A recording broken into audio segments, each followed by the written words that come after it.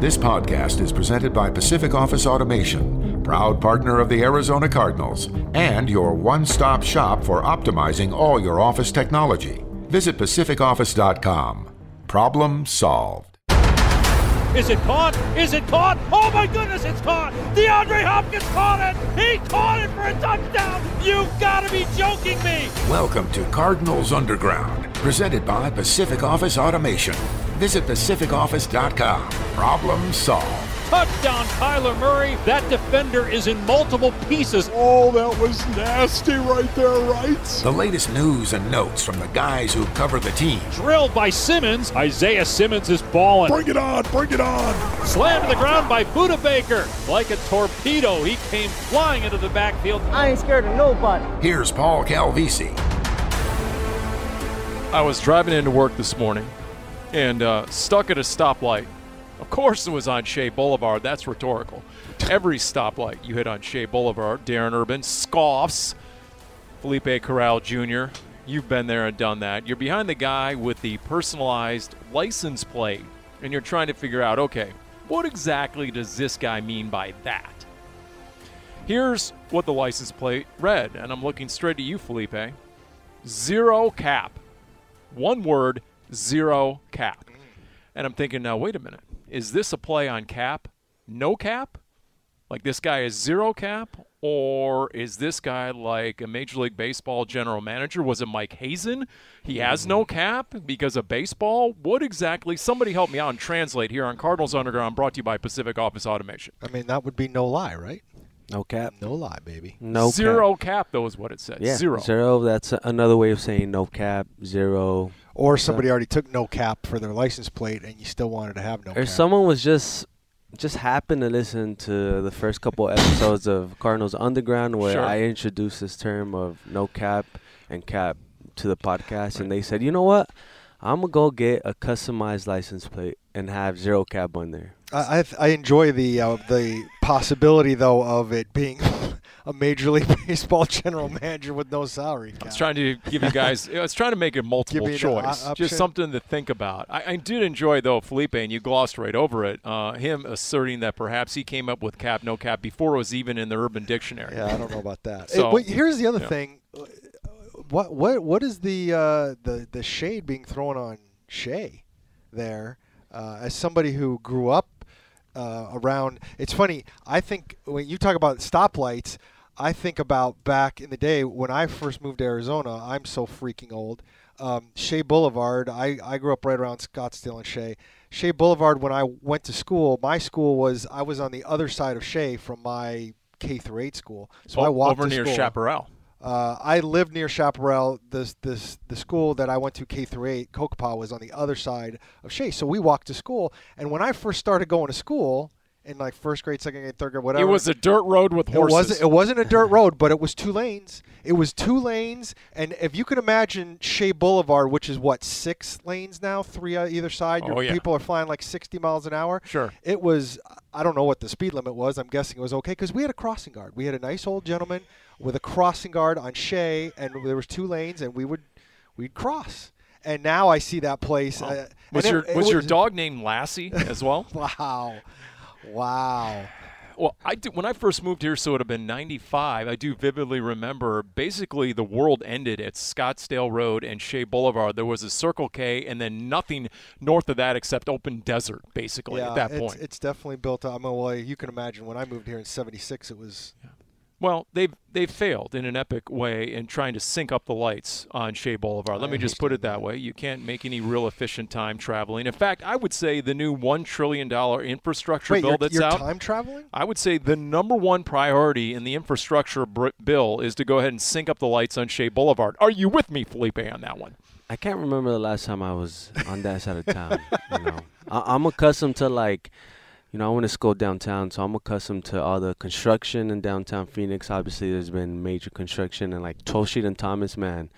If you guys think Shea Boulevard is horrible when it comes to traffic. I don't live at Shea anymore. I'm on the other side. I don't live in that highfalutin area. Just drive from like 7th Street in Thomas to like 40th Street in Thomas, and you'll be there for a good hour. I mean, come on. The Cardinals are 8-1. Yeah, they're 5-0 on the road. They're 3-0 in the division. I mean, we've got 2 months of meaningless football just to get ready for the playoffs. So why don't you guys post a poll, and just where should this $1 trillion be allocated? Which is the worst intersection and/or stretch of roadway in Metro Phoenix that needs the most help? Go ahead, post a poll. Somehow, I'm thinking infrastructure money going to sync up the lights on Shea Boulevard isn't going to be at the top of the list. Somebody give me the number to There's my got to local be a congressman. bridge that's about to fall apart somewhere in the state. You know what's falling apart? The San Francisco 49ers. Can I just throw out a couple of quick – the aftermath, the scorched earth that the Arizona Cardinals left in the Bay Area. You were there, Felipe.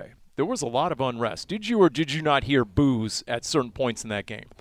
I mean, I was getting a little confused because you know how when Kyle Juszczyk, makes some type of play, they always say you. But then at some point you can't necessarily confuse the boos. Halfway through the second quarter. Cheering for the fullback there, Paul. Well, considering he didn't get a lot of touches, I don't think all those were for number 44. Probably. Let me put it that way. And I just want to say, I saw Paul in the press box, and there's something about seeing Paul Calvisi and Darren Urban in person on game day that just, it really it lightened up my mood. I saw Paul for the first time on a road game, and I said, you know what? I can't wait for Tuesday's podcast because I want to name drop Paul. What was embarrassing, though, is every time I saw Felipe, I was in line for more coffee or another croissant. I mean, it was just I was always in line at the spread, so that was tough. Does that mean it was a late Saturday evening for you, or that you needed coffee in the morning, or what? Is that just routine for Paul? I was getting ready. It's a long span of time down in the sideline. You go a long time between meals, and so and then if you forget the power bar at halftime, you are so hosed. You have no energy. You guys have no idea what just a physical slog it is to be a sideline reporter, because I can't even keep a straight face myself down here. While you guys are in the press box repeatedly going for a good 4-hour span to the 49ers spread and all the food and coffee out there. I mean, I'm down there on that sideline. My goodness, it's a test of endurance like you wouldn't believe. Yeah, I may have not had the extra pretzel. Anyway. I just can I make a quick note? I love the Cardinals press box area. But when you go to that 49ers press box area and they have a good 10 stations of snacks and food and 20 coffee machines, it's a certain level of appreciation that you just have to go over there double the amount of times to get an extra cup. That's a big secret, Felipe. We're not supposed to be talking about that to the public at large. Although I did notice that Ohms had to be happy because every time we go, he just got a golf clap and standing ovation from Jim Almonte. I keep thinking to myself when a place has their individual food stations, and it's a big one where it has everything, and they have the bathroom down there for the radio booth. I know that's a big deal to all you guys. So. Do you know what the Cardinals did to the 49ers? I watched it. Not just beat the 49ers down, sweep them in the season series and make it 14 out of 17. They have now won, I think, in the series, something like that. Mm-hmm. They left Kyle Shanahan with the same career regular season winning percentage as Chip Kelly. Yeesh. The guy he replaced. Is that bad? 3 more takeaways as I continue. 3 more takeaways, and that means Kyle Shanahan has a turnover ratio of -44. This is since he took over 2017. That's dead last in the NFL by 11 turnovers. It's not even close. Yikes. And so there's the aftermath, the scorched earth the Cardinals left behind in the Bay Area, because you went in there and beat them minus Kyler Murray, minus DeAndre Hopkins, no A.J. Green. The Niners were supposed to – this was their turnaround game, get them to 4-5, back into the thick of it, their race for that 7th playoff spot, that 3rd wild card, and it's all been destroyed. And you've shattered the confidence of a lot of 49ers fans in the combination head coach and general manager back in the Bay Area. It's funny because obviously a couple of years ago they went 13-3 in Cliff Kingsbury's first year, and everybody was talking about where Kyle Shanahan was as a coach and where Cliff Kingsbury was as a coach and where they might go. And to think, 2.5 years later, it's Cliff on top of the NFL with the best record, and Kyle Shanahan right now, I've seen. I mean, I don't think it's a drumbeat or anything like that, but I do think there's starting to become a little bit of a swell of people saying, do they keep him long term? How long is this going to go? And I'm not qualified enough and not around that situation enough to know exactly where that would necessarily go with Kyle Shanahan, but it just shows you guys, where this league is. I mean, you've got to have a lot of things go right for good seasons, and yeah, you need good coaching, but you need good players, and they need to stay healthy. And it also underscores again the quarterback situation. They are unsettled at the quarterback situation, and when they went 13-3 a couple years ago, I think Jimmy G was playing probably his best football, but more importantly, they were so good everywhere else and didn't have a lot of injuries that it made up for it, and right now they just don't have that. And you have a guy who was the only Niners coach in the last 20 years to get a contract extension. Nobody before him, going all the way back to the Mike Nolans and Mike Singletaries, even Jim Harbaugh. You go back to all that, none of them got a contract extension. So, and they just gave up 3 first-round picks for Trey Lance, who may or may not be better than Justin Fields at this point. So that's what you left behind. You have a Carolina team coming up who's even worse, Felipe, and then the Cardinals sit in between as the only one-loss team in the NFL.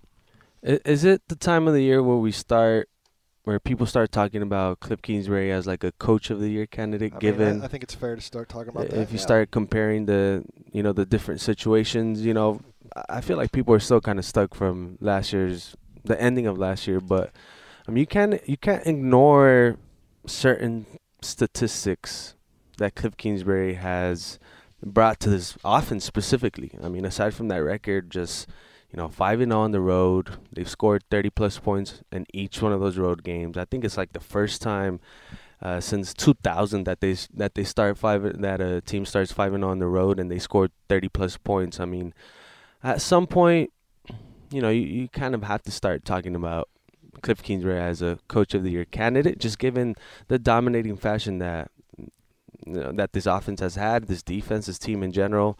So, and going back to the whole Kyle Shanahan and the quarterback situation, at any point did you guys think that the Niners looked better with Trey Lance in Week 5, I believe, compared to Week 9? They were certainly more competitive, were they not? That was a much they were tighter more competitive game for different reasons. I was going to say defensively they did a lot better job on the Cardinals. I mean, yeah.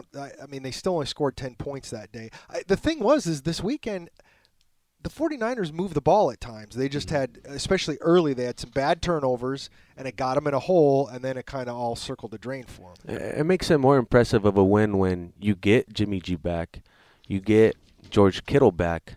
Your defensive line is pretty much intact. You still have one of the best linebackers in the NFL in Fred Warner, and you still get 31 points put on you. Yeah. I mean, that makes the win more impressive. Obviously, with all the missing pieces, you lose Justin Pugh in the first quarter, and you lose Chase Edmonds after the first offensive series, and you still find a way to dominate. I think that's what makes the win so impressive.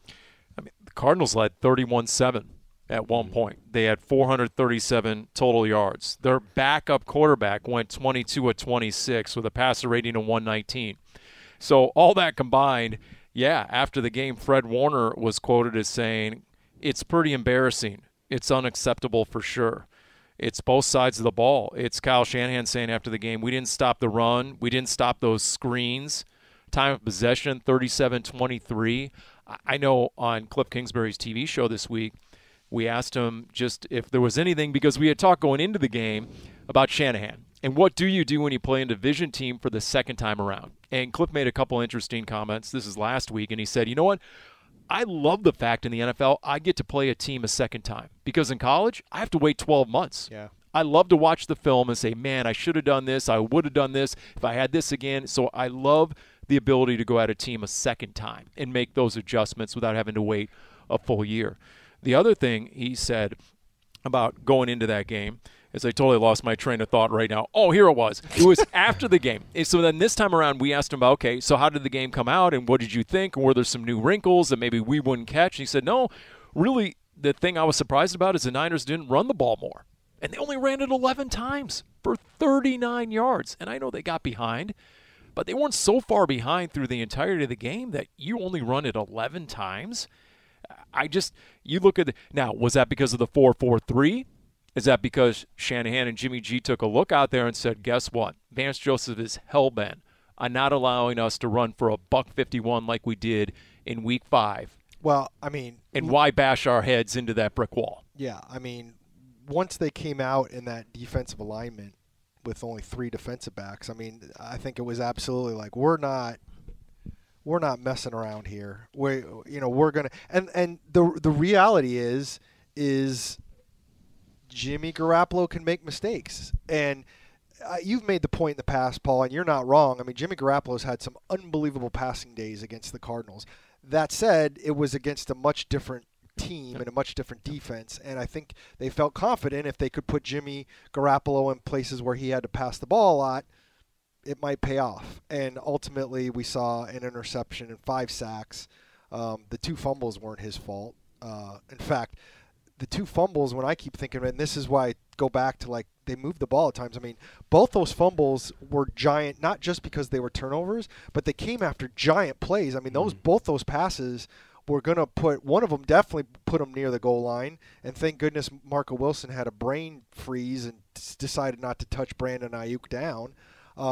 And George Kittle, that wasn't quite in field goal range even yet, but they were moving the ball, and I think they would have continued if Byron Murphy doesn't come from behind and punch that out. Because we can talk about how maybe that Green Bay game might have provided a blueprint, to the Cardinals defense. Yeah. Okay, and we talked about that after the Minnesota game here on Cardinals Underground, brought to you by Pacific Office Automation, proud partner of the Arizona Cardinals, right about what Kirk Cousins did. He got the ball out real quick, wouldn't let the Cardinals pass rushers get to him. He didn't get sacked at all in that game. And then he would make quick throws to the perimeter or screens, and then he would hand it to Dalvin Cook between the tackles, or there would be a cutback for Dalvin Cook. And it was a great plan by the Vikings offensively, and they ran for a $150+ in that one, and that was a tight game as well, obviously all the way down to the very end. But here's the thing. In that Green Bay game plan, how many teams have a quarterback with the ability to check at the line of scrimmage like Aaron Rodgers? Not very many. How many teams have that unbelievable tandem of running backs in Aaron Jones and A.J. Dillon at 250, right? He's over there busting guys and busting face masks. It just, even minus his top receivers. That's why, there's the question out there right now, Felipe, and it's okay. Zoom out, scan the NFC. Which team do you fear the most? And to me, it's not the Rams, certainly not the Cowboys. To me, it's the Green Bay Packers. Based on if you give Aaron Rodgers his top 3 receivers, which he didn't have in the first, plus those 2 running backs, plus they're getting Bakhtiari back at left tackle, and the defense, they figured it out so it's not a disaster, and they obviously played the Cardinals tough. To me, it's the Packers now. We haven't seen the Buccaneers yet. And a Todd Bowles defense by the end of the season when they get their corners back, and Tom Brady obviously in the postseason, okay. But to me, those are the top 2 threats right now for the Cardinals in the potential playoff picture. Well, and as we record this, assuming he clears waivers, supposedly Odell Beckham's first choice to sign somewhere would be the Packers.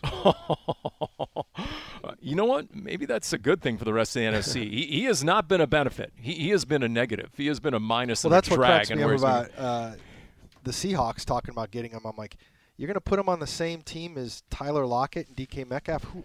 Who's the third receiver there, and how happy are they going to be being the third receiver? Right. That doesn't make any sense. Going back to that question about what NFC team is the most, would you fear the most? At the end of the day, that Thursday night football game, I mean, yeah, they were without some of the top offensive weapons and a top lineman, but the Cardinals, I mean, Zach Allen was coming back from, the COVID list. Chandler Jones was coming back from the COVID list. Obviously, Corey Peters, he didn't even play that Thursday night football game. Correct. So you get those guys back in rhythm against the Niners, and then you see the type of performance that they had on that defensive line. You mentioned it, 39 rush yards. So, at some point, everybody starts playing games, injured. You're going to have key injuries throughout the NFL, which makes the 8-1 start to the season that much more impressive, because despite obviously not having Cliff against the Browns, you didn't have Chandler for a pair of games.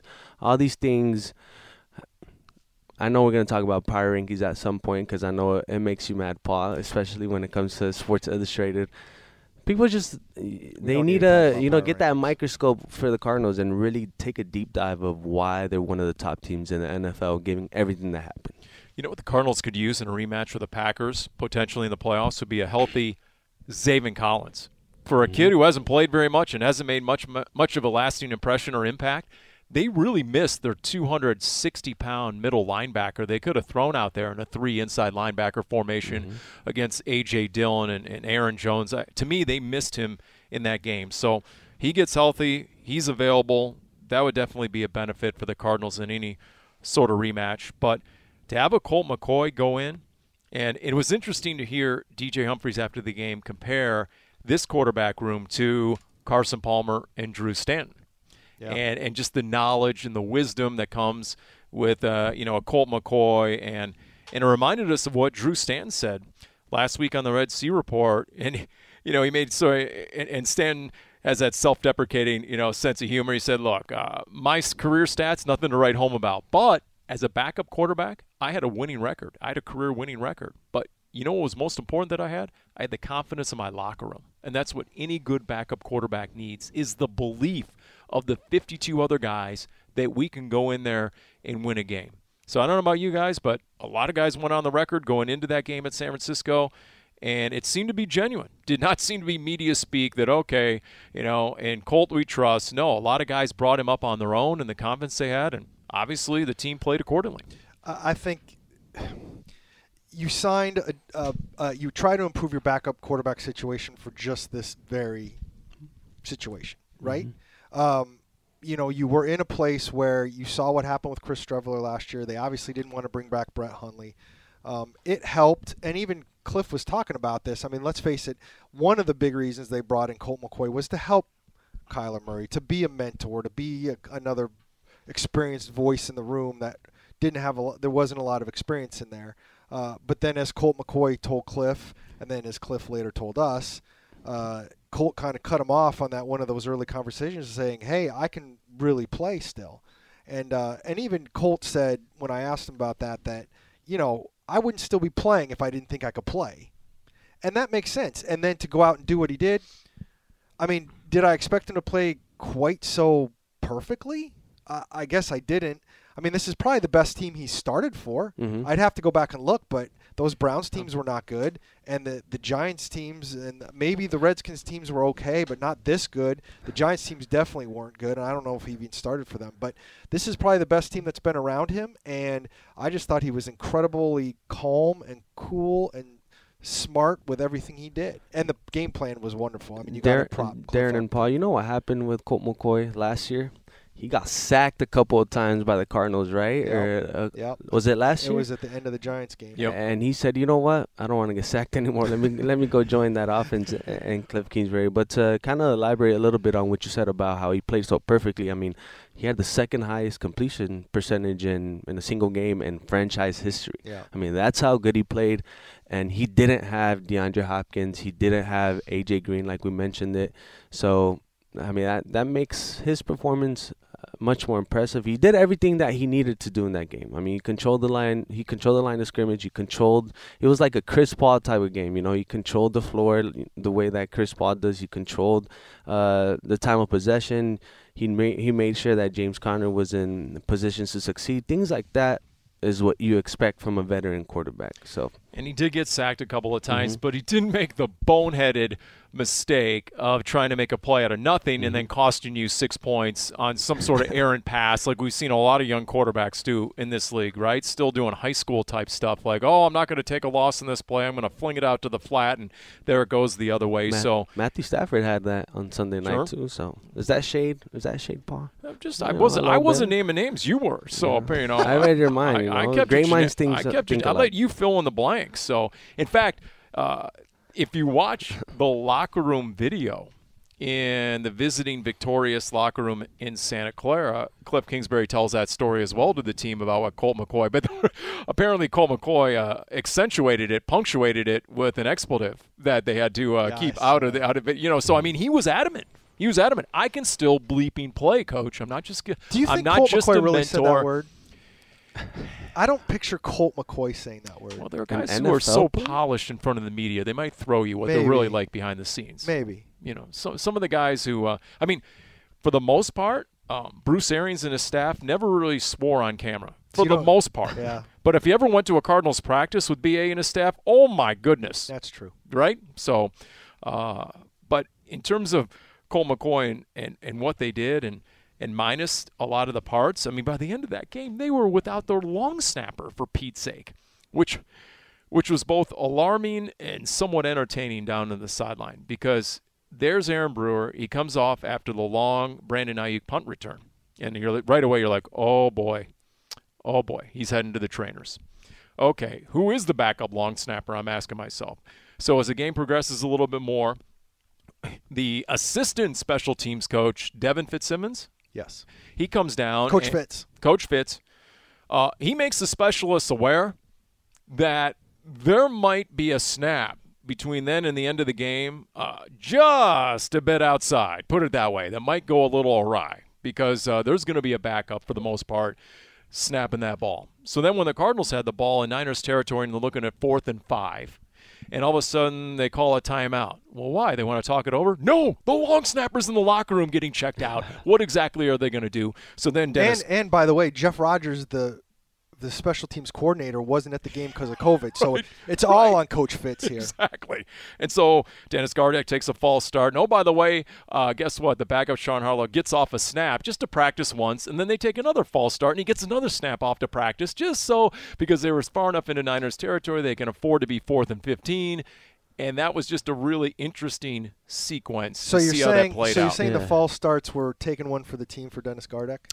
Yes, for Sean Harlow's sake. No, I get to it. practice, yes. So Sean Harlow would have been... And to give Andy Lee more room. Harlow would have been the backup long snapper, or how does that work? Yes. I've just never seen a long snapper ever been injured or on the team or whatnot, so I was just, what happens in that scenario? Yeah, injury is very rare. I immediately think of when they went between Mike Leach and Aaron Brewer, and there was a 3 to 4 to 5 game stretch, especially in Buffalo. Darren, help me out here with my recollection. Cam that's right. Cam Canaday, who, by the way, got cut because he struggled here so much. It was Cam Canaday, and there was another guy who, after Leach retired, they had the competition all through camp. Cam Canaday won it. Struggled at the beginning of the year, starting with that Patriots game, had the issue in Buffalo. They cut him, and Aaron Brewer came in, has done a great job. Cam Canaday went to Pittsburgh and has been a Pro Bowl long snapper. No. Yes. Come on. I think we've said this before on this podcast. Not Pro Bowl. He's still in the league and he was a Pro Bowler? And I think you actually had the same exact reaction the last time I said this. That's 20 years of morning radio and sleep deprivation just hosing my... But yes, Cam Canaday was the guy who replaced Mike Leach and didn't last very long and struggled. Let me tell you. But Cam Canaday was, I think, right out of college at that point. And then, like kickers, a lot of times these long snappers need a little time to figure it out before they hit their stride. I tell you, though, the biggest kudos you can give Aaron Brewer is virtually no one knows who this guy is. He has been so reliable. He has been so dependable. We've talked about Aaron Brewer. He's been so flawless. Yes, I'm going to use that word. I can't remember a single snap he has screwed up in his 5 or 6 years with the Arizona Cardinals. I mean, if only NFL officials were as under the radar and as inconspicuous as Aaron Brewer, the long snapper, memo to Tony Corrente coming off Monday Night Football, try not to be so much in the spotlight, right? I mean, if only NFL officials were more like long snappers around here. Who's with me? Harumph. I mean, Cam Canaday, I think Aaron Brewer, and I think that I think I mentioned this in training camp where he comes. I saw him at one point, and he had the Hawaiian shirt on, and he had the mustache because he rocks the mustache, and he had the sunglasses on earlier in the morning, and he looks like the old school private investigator that looks like an old Nick Nolte movie or something like that. Can I just state for the record though that not only did Cam Canaday make a Pro Bowl, but it looks like the Steelers released him in training camp. No, I'm guessing out of cash reasons. So Who knows? He might actually be it looks like he's actually available. Interesting. We'd call Mike Leach, but Mike's like a pencil neck now. Love you, Mike. He lost like 100 pounds when he stopped playing, so he's out there playing a lot of golf in Virginia or something like that. We've seen him in some of the Cardinals folktales, by the way. He's a great guy, great interview. But in terms of injuries, yeah, that one's a huge question mark. What about the offensive line now, guys? What about the status of Justin Pugh and or Max Garcia? Could you be without your starting guards? from the Niners game. And what exactly does that mean? If Rodney Hudson is your center, and knock on wood, let's hope he still is, we have no reason to believe otherwise, then are your starting guards Josh Jones and Sean Harlow? I mean, yeah, don't they have to be? Have to be, right? I mean, at this early point in the season, the Cardinals have already brought up Marcus Henry in the week. The Cardinals have already brought up Marcus Henry from the practice squad as a promotion, and then they also made sure they've already announced their COVID replacements for this weekend, and one of them is Danny Isadora, offensive lineman. Now, that could change if A.J. Green or Demetrius Harris get healthy later in the week, but this is an interesting time to make those choices. Usually you wait late in the week to see who you really need. Well, obviously they really need offensive linemen right now, so we'll see where Justin Pugh is, and we'll see where Max Garcia is. And, again, the injury thing is real with all these guys, and you're going to have to get around this and get guys healthy at some point. To me, you can handle Chase Edmonds. Eno Benjamin obviously did a nice job. It's the offensive line that's more concerning than an injury to the running back room, because guess what? No O-line, no running lanes. You can get a running back if there's running room who will be successful. But if they're not, especially if Colt McCoy is going to be the starter again and doesn't have the escapability, obviously, and the ability to extend plays like a Kyler Murray, I'm more concerned with offensive line injuries than probably any other position group on this team. Though I did see Colt McCoy, put on his best Kyler Murray impersonation in Week 9. I think he had a couple of small runs there. But, I mean, if you look back in Week 9 and a pair of those touchdowns, the first, the James Conner 13-yard touchdown and the Eno Benjamin touchdown, a lot of that you probably credit the offensive line. I mean, the holes it created, it always – it's beneficial to have someone like Rodney Hudson, but I remember on that 13-yard touchdown when Sean Harlow, kicked out right, picked up Nick Bosa, Darrell Daniels followed with that lead block, and wow, the holes, I feel like our own Rolando Cantu can probably run through one of those holes. Let's not get ahead of ourselves here. One of those offensive linemen, the holes that they create. So, I mean, it is concerning because the production from the running back group comes, majority of the time it comes from the holes that this offensive line creates. And can I highlight something on that James Conner 45-yard screenplay? Yeah, please do. I saw Rodney Hudson out in the open field just put one of those defensive backs on their backs to give Conner a clear path to the end zone. So it's things like that really, when we talk about offensive linemen and injuries, that's the first thing that comes to mind. How is this run game gonna keep being productive if you don't have guys like Max Garcia and Justin Pugh, who they're veterans, they know that offensive line, they've played under Sean Kugler for a couple of years now. So yeah, it is concerning. You know what? When the virtual film room, we always pick a play or two for Cliff Kingsbury to break down. So we picked the 45-yard catch and run by James Conner, the longest touchdown of his career, which Cliff Kingsbury said he was not aware of. But to your point, Felipe, we extended the play all the way, and he highlighted Rodney Hudson all the way down some 30 yards downfield, getting a piece of a guy and helping spring James Conner. And I followed up with, hey, that's got to go a long way in the film room on a Monday. And he said, absolutely. Guys respect that. That's just one of many things they respect about Rodney Hudson. I feel like we've seen Rodney Hudson way downfield a few times already this season. I mean, I'm not saying other linemen don't do it, but, man, he's really good. And to come from the center position to do it is really impressive to me. So why is this team so good with so many injuries? That is the question. And okay, you know what? Pick me. My hand's up. Ooh, pick me. Go for it. Okay. We wait to hear your legendary analysis. I'm not going to leave anyone behind on this analysis. Okay. I guarantee you. I'm just saying it's an observation. All right. This team loves a challenge. They love a challenge. They're at their best when someone says their best won't be good enough. Whether it's at Tennessee against Derrick Henry, whether it's at the Rams, 8-0 Sean McVay, right? Whether it's at Cleveland minus their head coach. Everything, missing guys on the morning of the game because of COVID positive tests, whether it's going to the 49ers minus their MVP caliber quarterback and their top two receivers. This team loves a challenge. They respond to a challenge. there's something about it where they come out and they're all about proving people wrong. And you can't tell me they're not listening. They hear a lot of what's out there. Do they hear everything? No, but they hear enough that it's a motivator. Yeah. Well, I mean, all it takes is one person saying it. And, heck, they don't even need to hear it now. If somebody said something a month ago, they probably can run with that for a while. And so, obviously, guys are listening. And you find anything. I mean, look, we all saw The Last Dance. I mean, half the time Michael Jordan wasn't getting dissed or somebody was complimenting him, and he turned it into a negative and that's how a lot of these guys are wired.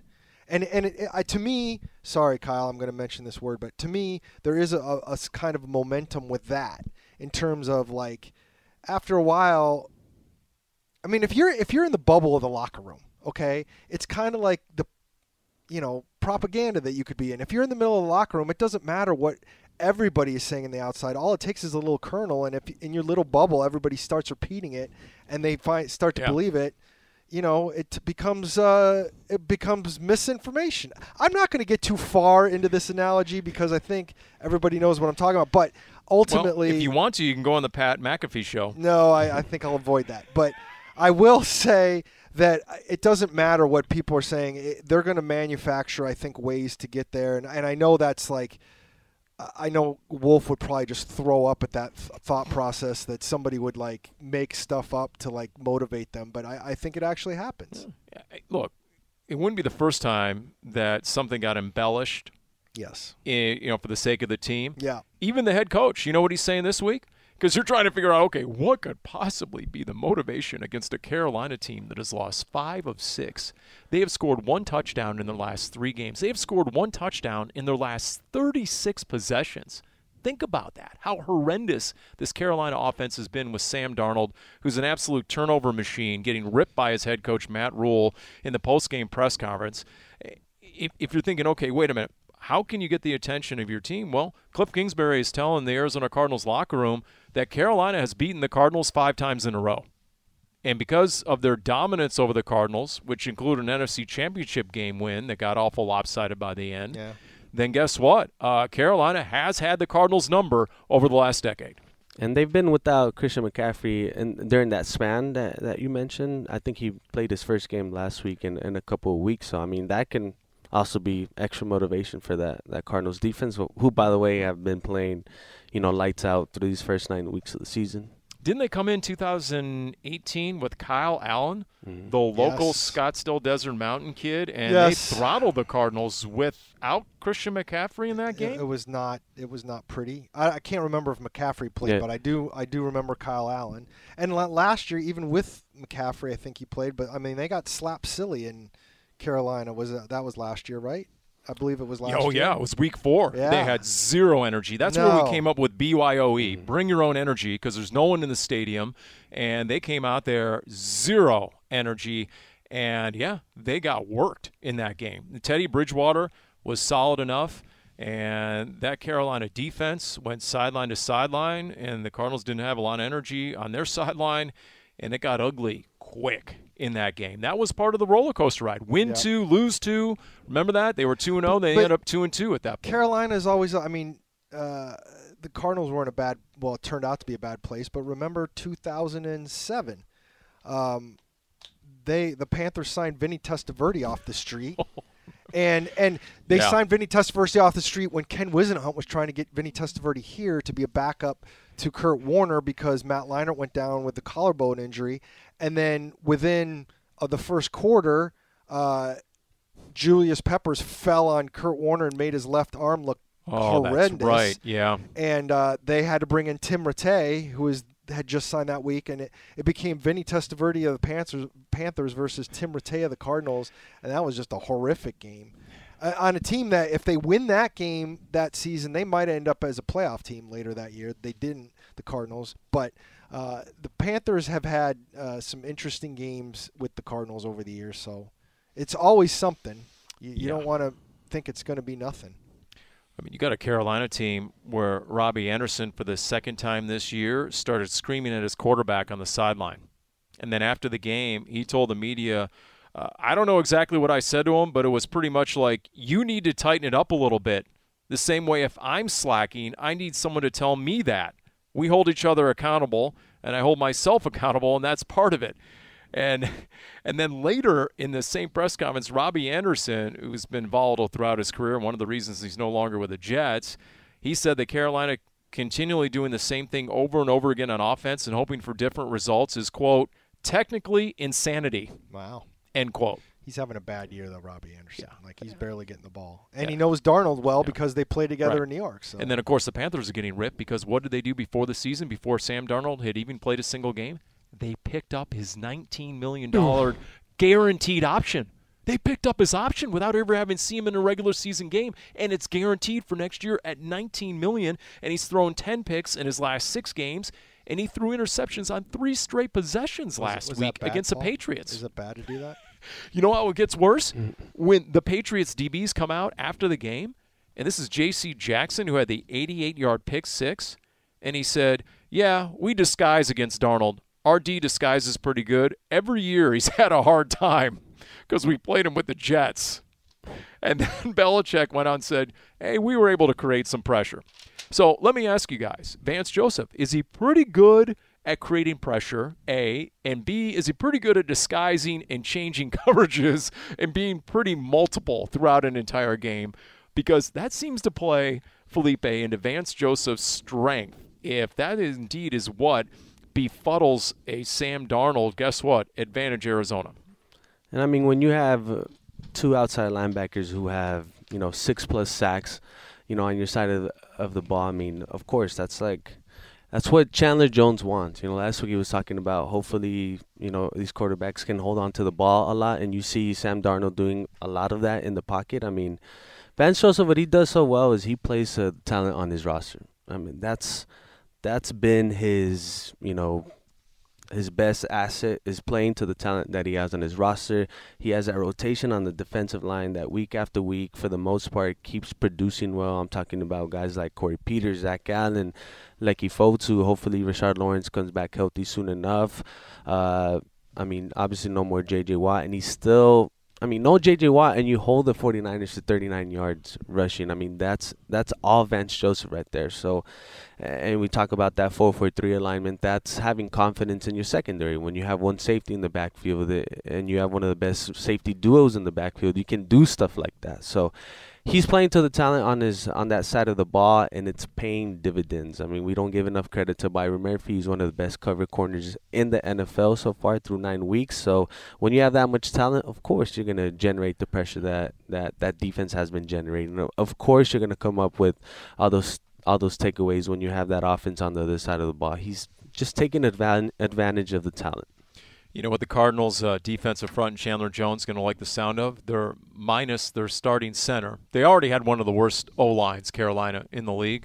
So they just lost their starting center against the Patriots. He is done for the year, torn ACL, unfortunately. Yep. And then the starting left tackle, Cam Irving, went out in that game and got an MRI, and he's not likely to play against the I think he went on IR. I think they put them both on IR. Because, they said it was bad. I didn't see the – No, I think they both were put on IR yesterday. Yesterday. One of the worst O-lines in the league is now banged up and bad. So we'll see if this is a game where, once again, Chandler Jones and company, they can – I mean, for Marcus Golden, I didn't even realize he had 3 sacks. I thought he had 2. I guess I misattributed one of the sacks, but by the end of the game, I kept asking our producer, Jim O'Hunter, you sure he has 3? I thought he had 2, but he ends up with 3, and then afterwards, he was the last guy off the field, and he's signing for all the fans that had come down to the front row, and he's going around, and he's still bouncing up and down, and I mean, the energy, where he gets it, you guys know, you see him like on a Saturday in the team hotel on the road, and he's got a big old smile, and he's bellowing across the team room, and it's just, I don't know where he gets the endless energy, but that motor has him with 9 sacks and number 3 in the NFL behind Myles Garrett and T.J. Watt. Think about that. I mean, they came into this season hoping that he could be somebody that would fill the void now that Hassan Reddick left. And now that it's kind of interesting that Hassan Reddick comes into town this week, having a fantastic season. Pretty good. Not as good as Marcus Golden, at least sack-wise he's so far. And I think that's really amazing. you can't. I certainly don't want to throw any shade on what Hassan is doing because he's doing great, and I love the fact that he seems to have figured out his career arc. But to have Marcus Golden on this team, I mean, let's face it, guys. They had to re-sign. They were going to re-sign one of those guys, and they picked Marcus Golden probably because he was going to be cheaper. He signed before Hassan Reddick did. I'm guessing Hassan Reddick thought he was going to get a lot more money than he did on the open market. He got 1 year, $6 million is what I read. I think it was 6, and what's Marcus is 2 for 9. Exactly. So the Cardinals made a choice, and it's worked out okay. I mean, you pay a little less money, and you're getting the production you want, and now they're going to be on either side, and it's going to be interesting to see. But I love Marcus. The first time I was here, I feel like he and I are. I wouldn't say we're tight, but I feel like he and I have a really good relationship, and there's no one you would want to root for more than Marcus Golden. And look, Hassan Reddick went back to Carolina. There's a reason, a cause and effect. Their head coach was his head coach at Temple, Matt Rule. So they have a long-standing relationship. He said, okay, if I'm going to take a 1-year deal somewhere, to Darren's point, once he didn't get the big money, once he didn't get the multi-year, he said, okay, if I'm going to go somewhere, I'm going to go back with my old coach, Matt Rule, and I can be certain he's going to use him the way I think my skill set is utilized best, which did not get figured out with the Cardinals until the very last season of his Cardinals career.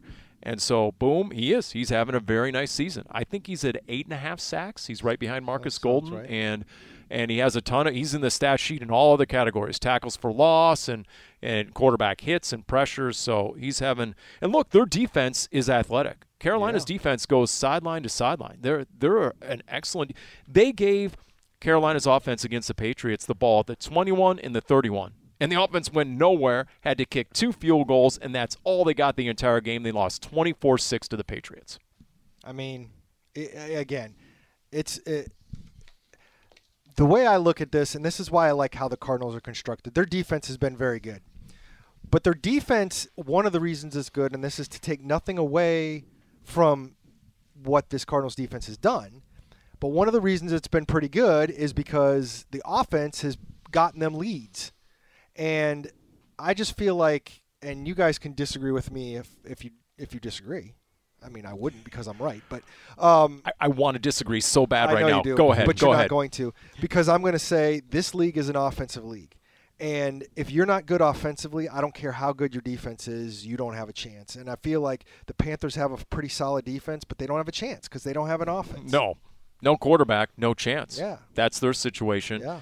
And guess what? They gave up 3 draft picks for Sam Darnold and then picked up his $19 million guaranteed option for next year. And this week's starting quarterback easily could be P.J. Walker. Admittidly, I had no clue who in the heck is P.J. Walker. I can't believe you didn't watch the XFL. That's very disappointing. Is that where I didn't even see XFL in his bio. I saw he came from Temple, where he was a 4-year starter for Matt Rule at Temple. He was like the best quarterback in the XFL before it shut down for COVID. Gotcha. Okay. So he hasn't been very good in the NFL career. He has 1 touchdown. He has 5 picks. And, earlier this year he went in against the Giants. They lost 25-3, and that's when Sam Darnold originally hurt his throwing shoulder. And P.J. Walker in that game went 3 of 14 with 0 touchdowns, 0 picks, 3 sacks, and a passer rating of 40. I mean, he's going to have a whole week to prepare. So, I mean, that may make the difference. This defense already had a chance to prepare for a mobile quarterback like Trey Lance. So, I mean, they have the blueprint to defend against someone like that. Yeah, but P.J. Walker, I mean, no disrespect to him. He's not one of the top quarterbacks in the NFL. I mean, if we're talking about backups, I wouldn't even say he's one of the top backups in the NFL. I mean, what he has riding on his side is that he does have some experience playing under Matt Rule. So, I mean, hopefully that benefits them. I mean, I doubt it, the way that this defense is playing. And going back to Darren's point, it is an offensive league, but when your defense is giving you the ball time after time after takeaways, that also benefits the offense. Of course. Like we saw in Week 9, they capitalized on those two forced fumbles. So it's like a two-way street, but the offensive street is a little bit wider, I would say. Well, the Cardinals are top 3 as a scoring offense, top 3 as a scoring defense. They're top 3 in turnover ratio. So, yeah, Felipe, I would agree. All those things go together. There's no doubt about it. One begets another in a lot of ways. But to Darren's point, no QB, no chance. If Sam Darnold wasn't already day-to-day with the shoulder injury, I think he's day-to-day just based on the tone and temperature of his head coach, Matt Rule, after the loss to the Patriots, and I quote, I think Sam would be the first to tell you that wasn't good enough from the quarterback position. We had guys open with some opportunities that we weren't able to connect on. We had too many batted balls. We had 3 giveaways. When you look at our season, we have to protect the football, and then we have a chance to win. So play at the position has to be better. We just can't continue to keep throwing the ball up. We got to protect the football. A third down pick is one thing, but first and second down interceptions just can't happen. So to me, those are decision-making things that we've talked about and talked about and talked about. And here we are in Game 9, and it hasn't happened. End quote, Matt Rule on his quarterback. I'm not feeling a Game 10 for Sam Darnold. That's just not me. Well, I mean, this is where you get to – and there's been a lot of conversation about the Panthers – considering the possibility of bringing in Deshaun Watson if they could make it work. And they supposedly tried. Yeah, they tried. Well, they tried in the offseason, and then all the things started happening with Watson, and they went with Darnold. And then, obviously, everything's just so sticky with the Deshaun Watson legal problems that it just doesn't make any sense. But they're going to be in a position where they're not set at quarterback. And again, we just said this, and I'm going to say it again. You're not going to win in this league without a quarterback. And I just don't. They thought Darnold might be it, and he played pretty well those first couple weeks. He did. They started 3-0. Well, they played a really soft schedule, and we know now that it was a soft schedule, and then he just dropped off the cliff. So, by the way, it's not all on your quarterback, Coach Matt Rule. You lead the league in penalties with 65, and does that not go back to the coaching staff? So there are other issues with this Carolina team that the Cardinals. So look, to me, we've seen it at home. We've seen some slow starts. Not just me. Kelvin Beachum brought it up last week with the media. So even with Colt McCoy at quarterback, I think the biggest fear is how do the Cardinals come out? How do they come out at home against a Carolina team that's lost 5 of 6? The offense must look absolutely dreadful on film. The defense was just throttled by Mac Jones, who, by the way, had that dirty play on Brian Burns, who one of the best pass rushers who may not play in this game because of it. And you ask anyone in that Cardinals locker room, that's the one play out of that game film against the Patriots everyone is citing. Wow, how does Mac Jones get away with that? That MMA, WWE move where he yanks onto Brian Burns' leg, and then not only yank, and then turns it, almost like, and all those guys went, and in fact, Hassan Reddick went off. Yeah, he did. After the game and wanted to know, wait a minute, if the quarterback is untouchable, and the moment you lean on a quarterback, you're going to get fined every Tuesday. Don't the defenders get a little protection from quarterbacks in these sort of situations? So I think the entire league, every locker room is looking at the NFL and how they respond to what Mac Jones did in that play. I would agree with that, and it's going to be interesting. And if they don't do anything, I don't know if I'd want to be Mac Jones, to be honest. Yeah, I agree. So, by the way, did you ever post your midseason awards at halftime, Darren? You did post them. What? You're too busy eating your power bar that you can't look at my midseason stuff? Well, first I got to carry Fredrickson and Drew Stanton and Kyle Vandenbosch at halftime, and then I got to chase down Cliff Kingsbury as he's coming out of the. It was 2 tweets. Paul. 2 tweets? All right, but I did do it. Who were the award winners? Give me the headliners. I think I said Murray was most valuable. Okay. And then I said Byron Murphy was most improved, and then I got everybody angry because they said it was Isaiah Simmons. Ooh. And then I don't know if I said anything else. Let me look that up. What's the Twitter handle again, Darren? What's it at? You know what? A little cross promotion? I can't believe you said that. At Cards Chatter. There you go. Why have you getting some blowback on that as well? People don't like your Twitter handle. Like what do you mean? You don't know it. No, I want you to go ahead and cross promote it over there. Yeah, so, I just thought I'd. By the way, Felipe, your take. What was the take from the press box when Cliff Kingsbury went after the official and then it ended up nose to face mask with Josh Norman? Well, I mean, I have the I'm fortunate enough to learn the game from our own Rolando Cantu. I already mentioned him, ex-Arizona Cardinals offensive lineman. And I asked him, what type of energy does that give a player, I mean, but when your head coach is more fired up than you, I mean, that's going to get you fired up. It gives you confidence to do your job, most importantly.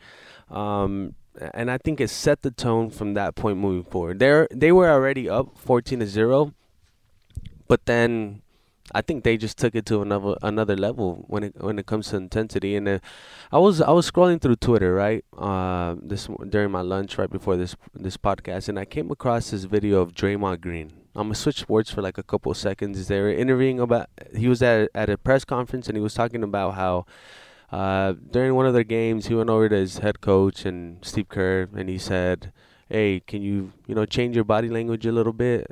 Because they committed a couple of turnovers and whatnot. And long story short, Steve Kerr changed his body language. He was more energetic, and then the team ended up winning, and everything was all good.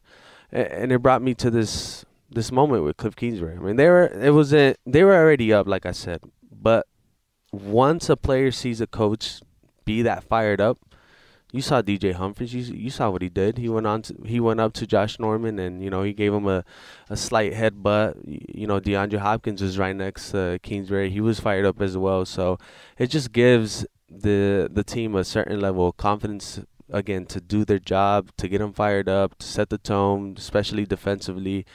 And I think they succeeded in that. I mean, Kingsbury said he shouldn't have been on the field. He shouldn't have done any of that. But in that moment, as a player, I'm assuming they were equally as fired up as Cliff. On the radio side, his comments to us were a little different than when he told the post-game presser, I believe. And he said when the two flags came out, he thought he was ejected. He thought both were on him initially. That's what he told us. I can't remember if he said – I think he did say he thought both flags were on him. I don't think he said he thought he was ejected. But the thing about that whole thing with me, Paul, was that, that was like the fourth or fifth time he was out on the field. Oh, yeah. I mean, he was on the field a lot early in the game, way more than I've ever seen him before. And I found that to be very interesting. And, he obviously downplayed the emotion after the end of the game and everything like that. But it was just – I don't know. It was definitely an interesting side of him, and to me it just kind of underscored it. He didn't really say this, but it just kind of made me feel like this was a big deal to him. Like he really wanted to have one under his belt. That okay, even if Kyler's not here, I can coach up a win, and he gave off that vibe for sure. Every sideline has what they call the get back guy. Yeah. And he's in charge of when people get fired up and they start gravitating towards the field because that will result in a flag. And it's happened. I think under Whisenant it did happen once. It's the last time I remember the Cardinals sideline getting a flag for being out of the field. Who's the get-back guy for the Cardinals? It's a couple of the assistant strength guys. Okay. And so, but it's a different dynamic when you're trying to basically go Draymond Green, Felipe, and block out someone and push them back to the sideline. It's one thing if it's a rookie. It's another thing if it's like the assistant special teams coach, but when it's the head coach and you're an assistant strength coach and you're trying to shove the head coach back, there's always a little reticence. There's always a little hesitation like, okay, this is the CEO, and how physical am I going to get trying to keep him on the sideline? And it's always an interesting dynamic, but to Darren's point, he was out there quite a bit, and it's not the first time that DJ Humphries has intervened.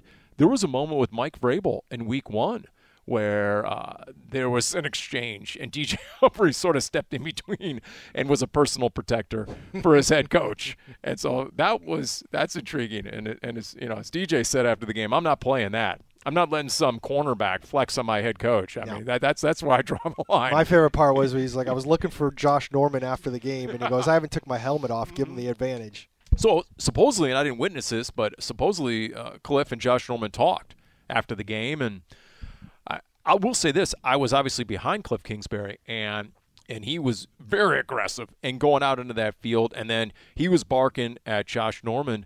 I was shocked to see that he was smiling at one point during the exchange. When I actually saw the TV side and I saw what I couldn't see, and that was him from the front side, that he was actually smiling at one point, because that did not seem to be his demeanor either before or after that play on the sideline. He was 100% game face. Yeah. And there's no doubt.